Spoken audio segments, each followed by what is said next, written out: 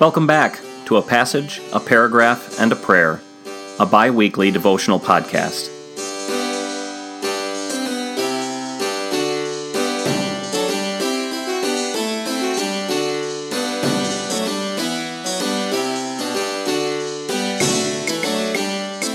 Today we're back in Psalm 3, looking at verses 3 through 4.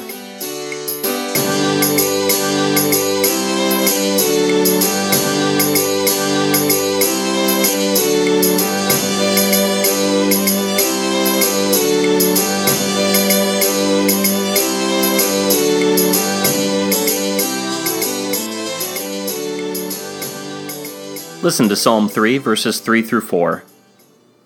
But you, O Lord, are a shield around me, my glory, and the one who lifts up my head. With my voice I will cry to the Lord, and he will answer me from the mountain of his holiness. Selah. Recall that David wrote this psalm when he was fleeing from his son Absalom.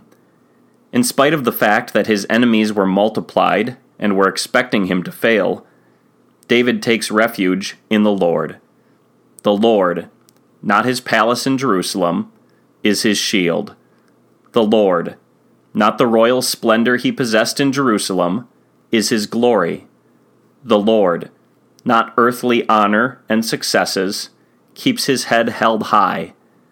Though David had been unseated from his throne on the holy mountain of Jerusalem for the time being, his Savior God was still firmly seated on the mountain of his holiness in the heavens. David calls to him for help unabashedly, and he is confident that God will answer. We pray. Lord, when enemies are many and fierce, help us to see the protection and pride we always have in you. Lead us to call to you for help, and hear us and answer us according to your good will and pleasure, for the sake of Jesus, whose gracious rule on the throne of his father David is eternal. Amen.